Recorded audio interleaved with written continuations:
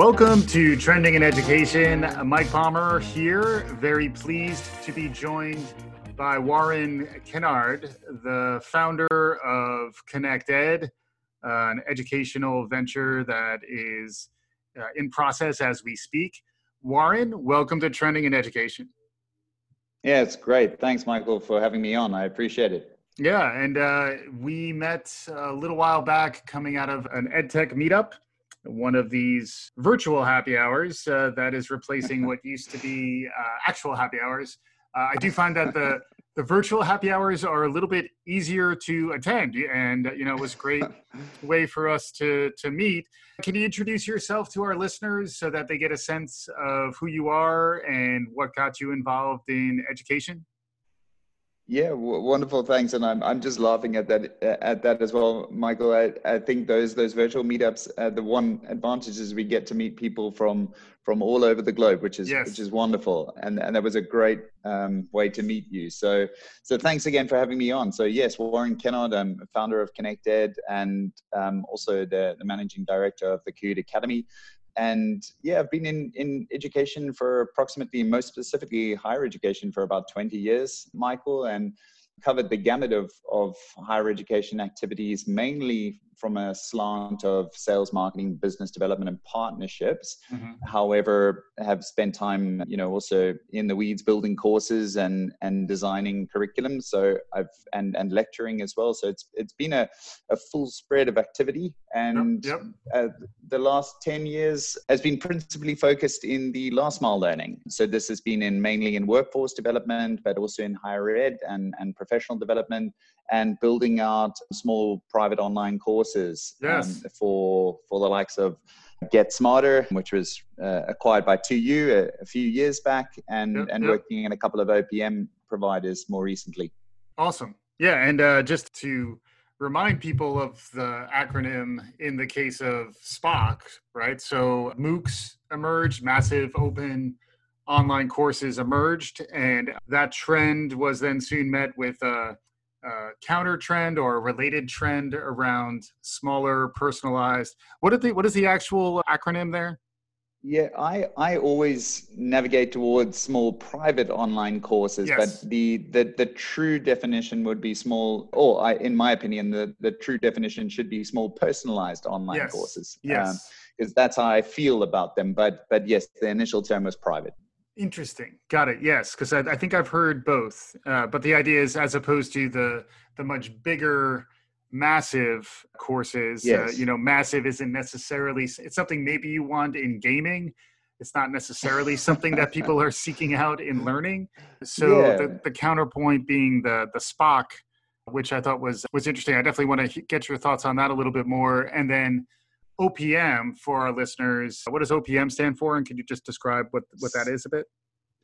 Yeah, so that's online program management. So these are traditionally the likes of the 2U, the university partners, and Wiley and others and I design a whole number of them that support universities in helping out in building curriculum and supporting every need that the university has or college has in delivering those programs. So anything from sales, marketing through to course creation to facilitation and then post review. So they're an outsourced provider in the main.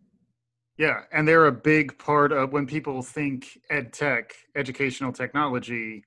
One of the larger areas of focus is the OPMs, and the OPMs frequently help the university deliver a MOOC or a SPOC, right? Correct. So you've raised a number of things there. So yes, they're an integral part of the higher education ecosystem at the moment, and they're quite polarizing in many ways. So there's a lot of work being done to have a lot more transparency about what these providers do. And the feeling that I have, the net result is that there's an incredible benefit in what these organizations bring to the table, notwithstanding the importance of the college and the higher education provider itself to build its own capability and competency. But these providers, the good ones certainly, have got a wealth of skills and talents that are really helping to advance and push the system forward. So, look, it can be in the form of small private online courses, but in the main, it's what I've seen, certainly in the US market, is very much around post-grad qualifications. And now the likes of 2U and others are certainly venturing into the undergraduate experience. Yeah. And we've made it a few minutes in without talking about, I need to start documenting how long it takes my conversations to gravitate towards the pandemic, but here we go. So as someone who's been in online education, supporting workforce, but also keeping an eye on what happens around the higher ed space, a lot of that has been moving to online. Any perspective? Because, and also, truth be told, and maybe exposing a little bit of your accent here, can you tell folks where you're from and where your experience is, maybe where you had the most experience? Yeah, no. So the accent is from Cape Town, South Africa, but I've been mudding that a little bit with the Australian accent over the last 3 or so years. I've been based out of Melbourne, and so the bulk of my experience has certainly been in South Africa, where and if we're speaking more specifically to the latter part of my career, it's been dealing with the US and UK markets through top tier university partners there with the likes of Get Smarter. So we were building out these small personalized and or private people mediated learning experiences for the likes of Harvard and London School of Economics and Oxford and Cambridge and MIT and a raft of others, starting locally with the University of Cape Town, which is a fantastic institution in the heart of Cape Town. And speaking to your earlier point, if I may just digress for a second, you were speaking about the emergence of these MOOCs, these massive online open courses, and kind of this gravitation towards the small private online courses. And what I think was the catalyst for that was we were seeing incredible ideas around democratizing of education through these MOOC providers and accessibility for all, and a really wonderful future for higher education. But what was lacking was the ability to actually facilitate and or embed that learning into somebody's heart and mind, and being able to equip them with the skills they need for the future. And what we were seeing is that there were severe drops, I should say, in attendance and in conversion. You were having only a handful of percentage of people actually completing their programs. And so there was all kinds of strife around the commercial model. There was all kinds of strife around, how do we make this a better experience? And there was a few, the likes of Udacity, the likes of Get Smarter, who recognized this trend relatively early and figured out that engagement was key in order to make a student enjoy this experience, but also get maximum value out of it. So the Get Smarter model, it was really born to pepper individuals with activities to make sure that they were regularly contacted, frequently contacted, but also very personable approach. So we brought the human element into online, and that was incredibly important for us to see massively high completion rates, upwards of 90%. And I think that suddenly got the attention of many international providers who recognized that this was a key to success. And so the birth of the small private online courses emerged. And it's an area that I now work in with the Kahoot! Academy, doing very similar things, which we can discuss as well. Yeah, and I really like the turn of phrase "people mediated," where I don't think I heard that until I heard it from you. So thank you for that. But can you expand a little bit on that? I think you were touching on it, even talking about the heart or like the emotional component of the program, where, learners can get lost in the massive sea that is a depersonalized MOOC. Can you expand a little bit on people mediated? Yeah, sure. So I'm not sure actually if the term is well understood or well known. I mean, most people would recognize some kind of facilitation, and I suppose what we wanted to do, there's a movement towards relationship-based learning, and if we look at what Whitney Kilgore's been doing at iDesign by bringing in humanizing online learning, these are all kind of related in my opinion anyway. And I'm no academic on this, Michael, so please forgive me. But in essence, what we're trying to say is that people themselves co-create with their fellow students. So as part of any learning experience, in particular with the work that I'm doing at Kahoot now, what we recognize is that people bring a wealth of skills, experiences, and insights that help co-create the learning for others. So part of the journey that a student takes is to learn from their colleagues and their peers, and to do that in a virtual sense is incredibly difficult and needs a lot of skill. The second part of that conversation is around the facilitator, the person who's actually going to be providing tuition and supporting those students and coaching them, and the raft of services that exist there. So it could be that you have a principal facilitator, like a subject matter expert who's guiding a student on this journey, but there's also a series of other people, at least in the case of Get Smarter and Udacity and other providers that do something similar, is that they have, kind of personable support, be that a experienced counselor or a academic support or a teaching assistant, so that we can cover the full gamut of requirements for these students. So both they get group work and facilitated learning experiences with their peers, but they get the support of counselors and so on to manage their workload under incredibly pressured environments that we're seeing at the moment. The teaching assistants, academic support, the technical support, all of these things are absolutely critical if we're going to have a successful learning experience. And this is what we mean by humanizing that experience, people mediated and kind of a facilitated online led experience. Yeah. I like the phrase too, because it does run counter to the macro trend, which I imagine is pretty relevant here as well. The macro trend towards automation and artificial intelligence, still having like a human layer at the very end, the actual touch points with the customer, with the learner, is more, human and engaged and, nurturing, a coach like dynamic is something that I think was resonating prior to COVID. And now in light of COVID, it does seem as though everyone is trying to get to the same place. And what I found interesting about your approach, which maybe will help us move a little more into the Kahoot and Connect Ed stuff, is that it seems to get very close to the live, what people are thinking about as like Zoom instruction. But what at least some of what I've seen of what you're doing is more crowdsourced among experts, but still delivered in a very sort of informal, human, engaging way. So can you expand on that a little bit? Yeah, so I'll try not to conflate these two things, but the one thing that you hit on was incredibly important. Of course, we understand this macro trend around automation and the birth of AI and the kind of features and functionalities that it's going to bring to the table, and that dehumanizing component, which is very relevant. And I think we've been speaking about this, especially within higher ed for many moons, about the fact that we need to start incorporating enterprise or human skills or soft skills, whatever you're wanting to call them.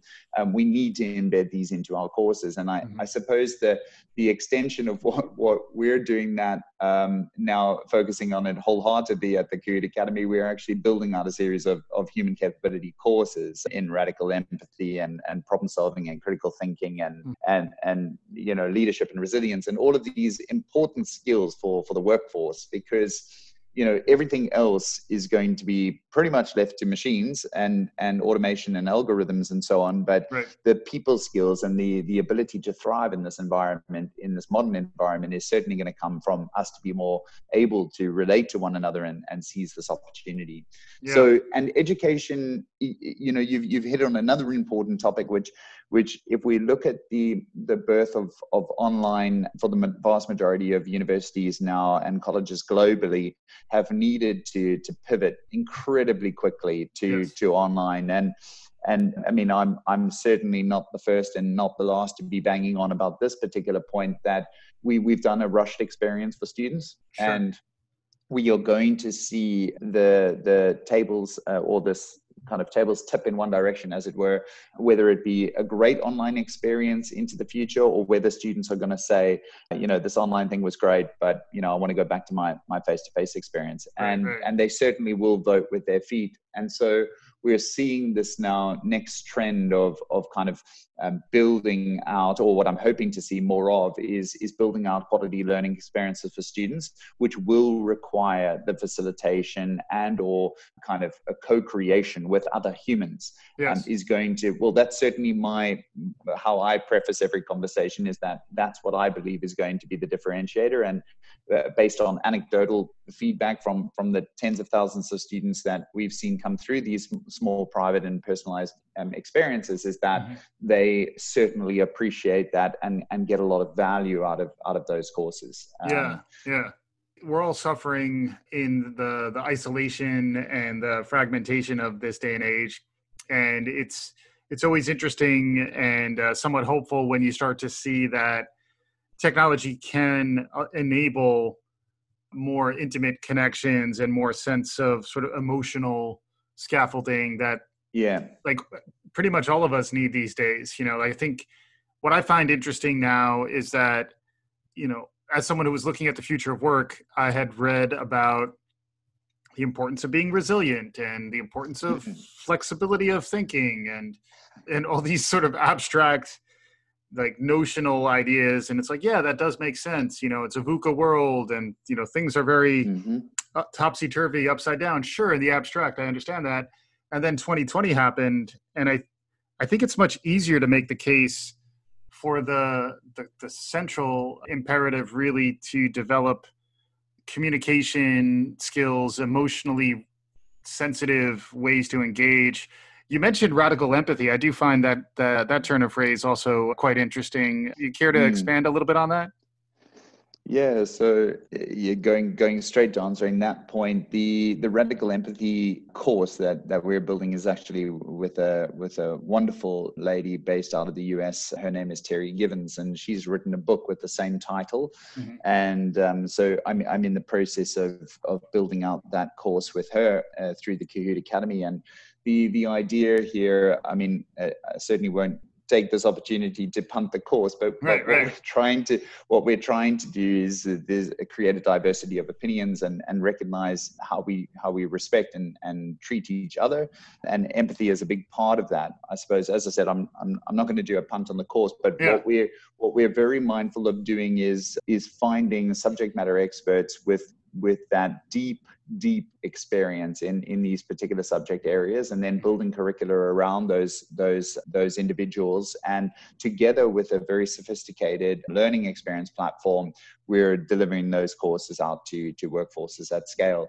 I think the one point that I wanted to raise, which I think is very important, Michael, is that, there's one thing to have like a people mediated experience, as I've coined it, and looking at also this kind of Zoom U, where we're looking at kind of this bringing of the lecturer or facilitator into kind of a Zoom environment. And that's not what I'm referring to. So while there is part of that, like live webinars happen during our courses as well. And in many of the instances of those providers that I've spoken about before, they incorporate those tools.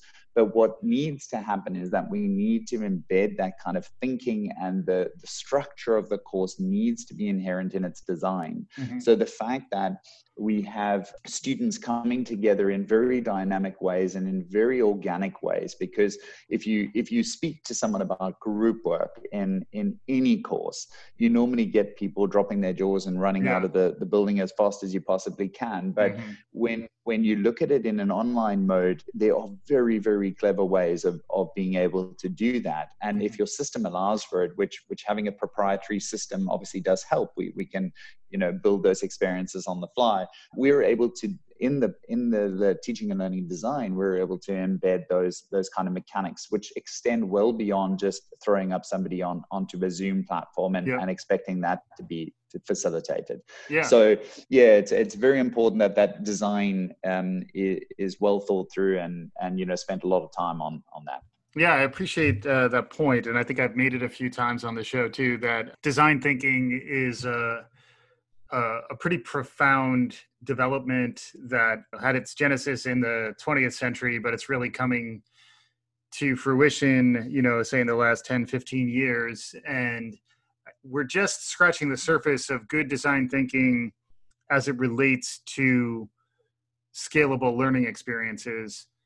But I'm increasingly hopeful there, even prior to the forcing function of the pandemic, that new and emerging online learning experiences were getting pretty compelling, in some cases borrowing from the golden age of media and entertainment and gaming and all the other digital innovations that are happening. But I was just beginning to see some really next generation learning experiences beginning to emerge. And now I think everyone has been forced to seek these things out more. I would also imagine there'll be increased capital coming in to figure out how do we really, transform and differentiate what a compelling learning experience is. And I also like in that context that I think I share your thinking that making it a very human and emotionally resonant experience is really front and center in a lot of the design thinking that goes into online learning. Any thoughts on that? Yeah, certainly. I mean, quite a few. In fact, I think it raises in my head just one of the things that you were talking about. It does raise my deep concern for the university and college, traditional college environments. And why I say this, and it may be a little bit controversial. I suppose I don't think you mind that terribly much, Michael. No. But I'm deeply concerned about the bypassing of the university and college experience and students, just seeking alternative paths. And how this ties into what you've been speaking about is that a lot of these technology providers and or kind of corporate companies are doing a better job than the university and college provider at the moment in being able to deliver incredible student experiences, work integrated learning. They've been able to kind of pump a lot of money into it, and they've got skills and expertise in building out very sophisticated user experience. And so what we're finding is that, and this is, it shouldn't, so where I'm going with it being controversial and also sad is the fact that I'm desperately keen to support these universities and colleges and being able to have a better conversation about what needs to happen. And I see them as having an integral part of the value chain, of course. And the thing that keeps me up at night is this deep vertical experience that their students are, when they're bypassing the university, the traditional college system, and they're going straight into a working environment by studying a short course that's extremely targeted to a specific discipline. I worry about what that means longer term and how that non-foundational experience that one would traditionally get from a university college experience is going to dissipate, and we're going to have these very, very functional, highly functional experts, that are employed in the market and very employable skills in the now, but how do we retrain them, and do they have the necessary skills commensurate with being retrained? So these are really, I mean, it's a bit fragmented, and apologies for that, but is like, if you look at what Holon IQ is a wonderful organization doing a lot of work in aggregating data and looking at what's happening on these megatrend levels, and especially in relation to where the money is going and following that money trail. And that money trail is very much focused on the ed tech environment, and those that are more aligned to bypassing that system because of the incredibly challenging kind of structures and bureaucracy that's in these organizations to not be able to work with them. So they needing to find alternative, revenue streams by finding different individuals to work with, and or creating their own, talent creation systems so that they can bypass the college system altogether. So it's a bit of a waffle. So apologies for that, but I hope that made some sense. Yeah, definitely. I mean, also, I think it brought me to the other side of the employee pipeline in the hiring managers. And as we see this fracturing of educational pathways that we're likely going to see at least for the next 2 years, I imagine there will be fewer students who will have a traditional on-campus undergraduate experience around the world. And as that happens, how much can you start to piece together best-in-class educational opportunities from different online providers, and then package that in such a way that a hiring manager could say that, okay, Warren did these Coursera courses, this Udacity course, and these other, community service or volunteer work or whatever. And I would say in the aggregate, that makes him a stronger candidate than Mike, who went to the online program at a particular university. I think that's going to be the interesting thing to keep an eye on, both in the near term as people, cobble together their Corona gap year and then still try to get into that hiring pipeline.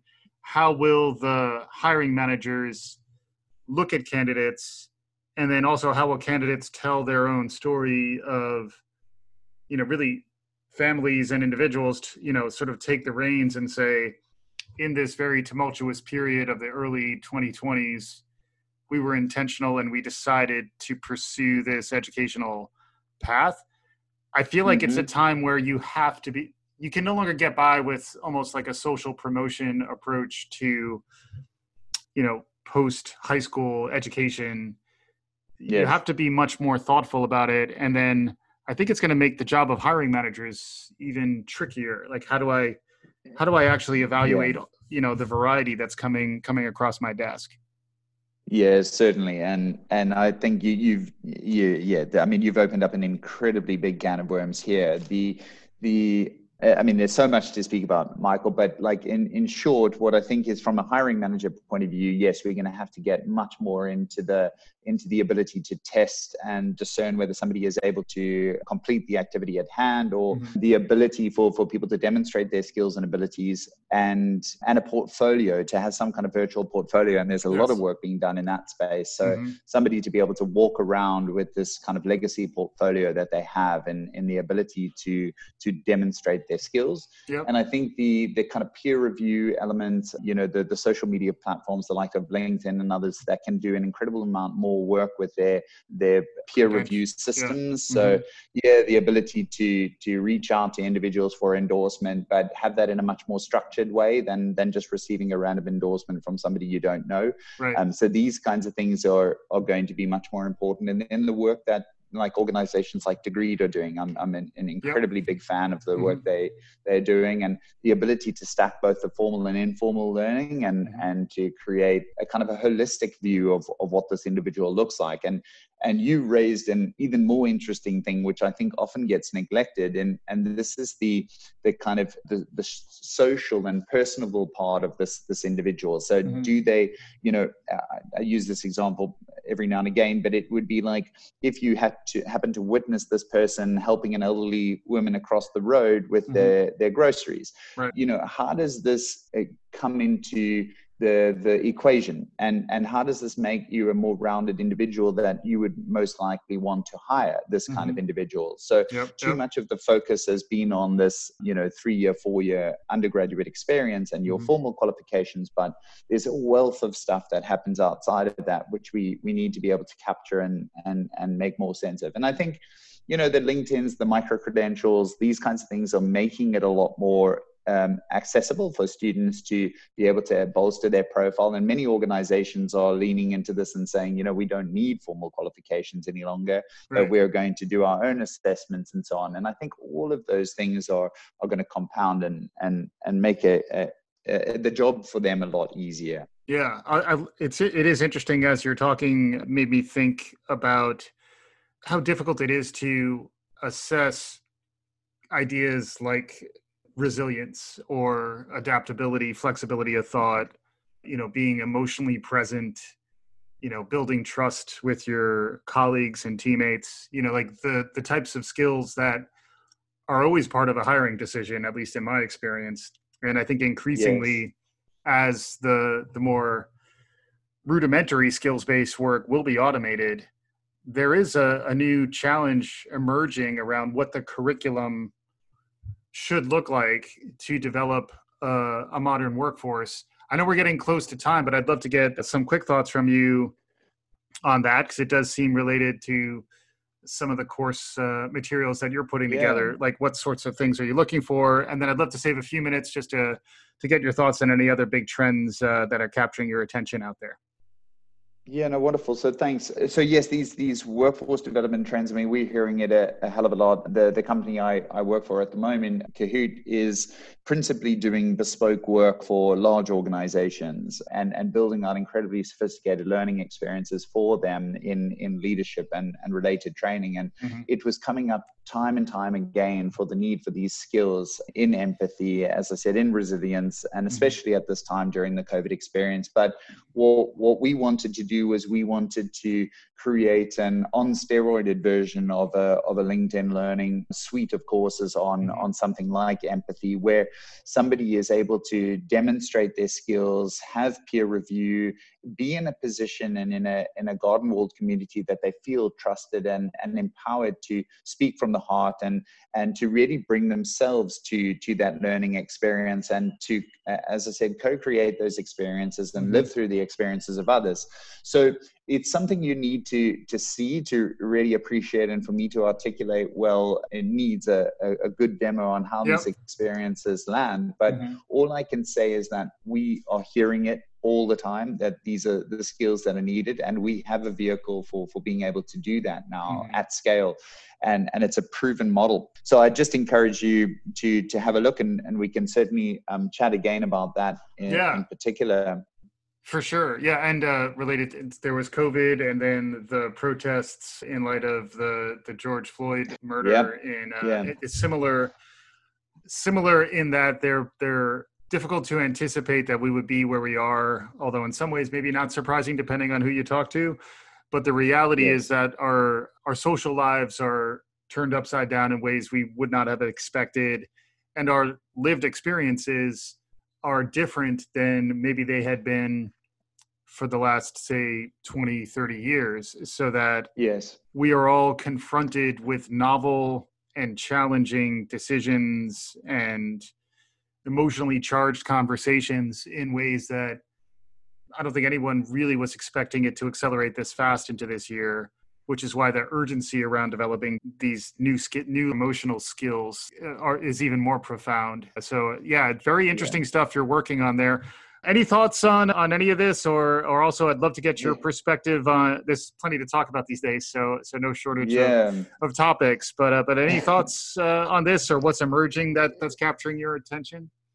Yeah, so I mean, 2 points to close off, and thanks, Michael. I really enjoyed the conversation. I think the two things that strike me, the two things that I'm thinking about is very much about the better online experiences ongoing. So I think that now that we've done this kind of rushed approach to online learning, I'm very keen to help and work with organizations to create much better experiences for their students. So that's the one thing. And then the other thing is that the conversation piece. So like we're having now, there's my concern, and what I've seen, just in general kind of conversations like this, is that there's not enough people having these conversations and thinking deeply about what needs to happen, and leveraging the advice of many top thought leaders from across the globe about what the future could look like. So that just kind of leads me to the last point, which is around the Connect Ed experience. So the whole idea for Connect Ed is to build this incredible learning experience for kind of faculty, but it could be administrators and others that have a keen interest in the higher education ecosystem. And we've crowdsourced a whole series of insights from leaders in the field, be they across the EdTech spectrum, but also the OPMs, the SPOCs, all of those have been included, as well as large technology providers, as well as students themselves. And we've co-created this experience together and have a wonderful course that's really a conversation about what that future of higher education looks like for your institution. And so I'd encourage you to just have a look at that, and your listeners to have a look at that and join the conversation. It's incredibly important that we all come together at this time to have a meaningful impact in what the sector looks like, beyond just going to your regular conference that you can't attend anymore. This is a way for you to enjoy and participate in that dialogue. Absolutely. Maybe go to a meetup where you'll meet someone from another part of the world and get them on your podcast, and bada bing, bada boom. There you go. Warren Kennard, thank you very much for appearing on Trending in Education. Really enjoyed the conversation. Yeah, thank you so much, Michael. Thanks so much for your time. I enjoyed that. Awesome. And for our listeners, we'll be back again soon. Thanks again for listening.